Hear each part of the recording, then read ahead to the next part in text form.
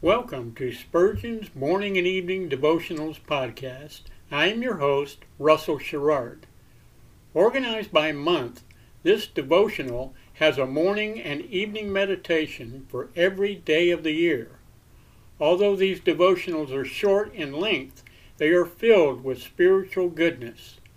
In just a few sentences, Spurgeon is able to convey the wisdom of Scripture with eloquence and purpose. These daily messages provide Christians with the spiritual energy they need to begin and end each day. Spurgeon weaves a verse of Scripture into each devotion, helping listeners draw deeper meaning out of the selected passages. This powerful devotional provides Christians with the spiritual nourishment required to strengthen their relationships with God. Listeners will find themselves inspired by Spurgeon's morning and evening devotion.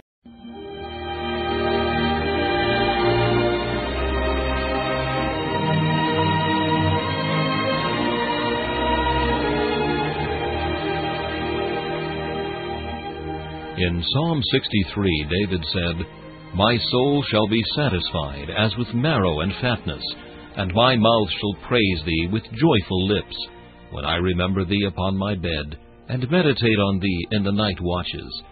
To help you focus your thoughts upon God at the close of this day, we bring you this devotional meditation from Morning and Evening by Charles Haddon Spurgeon, the great English preacher of the 19th century. Our text for this evening is found in Luke chapter 6 and verse 12. "And it came to pass in those days that he went out into a mountain to pray, and continued all night in prayer to God." If ever one of woman born might have lived without prayer, it was our spotless, perfect Lord. And yet none was ever so much in supplication as he. Such was his love to his Father, that he loved much to be in communion with him. Such his love for his people, that he desired to be much in intercession for them. The fact of this eminent prayerfulness of Jesus is a lesson for us. He hath given us an example that we may follow in his steps. The time he chose was admirable.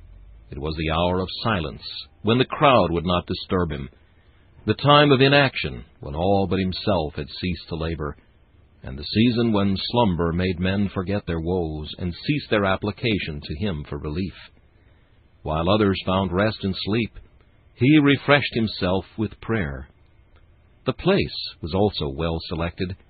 He was alone where none would intrude, where none would observe. Thus he was free from Pharisaic ostentation and vulgar interruption. Those dark and silent hills were a fit oratory for the Son of God.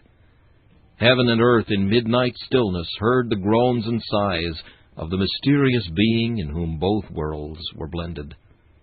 The continuance of his pleading is remarkable. The long watches were not too long. The cold wind did not chill his devotions. The grim darkness did not darken his faith, or loneliness check his importunity. We cannot watch with him 1 hour, but he watched for us whole nights. The occasion for this prayer is notable. It was after his enemies had been enraged. Prayer was his refuge and solace. It was before he sent forth the 12 apostles. Prayer was the gate of his enterprise, the herald of his new work. Should we not learn from Jesus to resort to special prayer when we are under peculiar trial, or contemplate fresh endeavors for the Master's glory? Lord Jesus, teach us to pray. This meditation was taken from Morning and Evening by C.H. Spurgeon. Please listen each evening at this same time for Morning and Evening.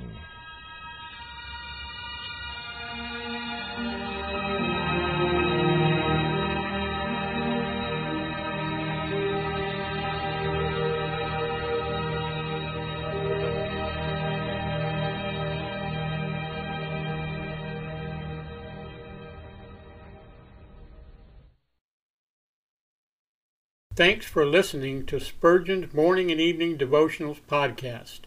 If you like our podcast, please consider donating to keep us on the air, and tell your friends. Spurgeon's Morning and Evening Devotionals is just one of the many books that I have published on Amazon. Go to Amazon.com and search for Russell Sherrard to see all of my books.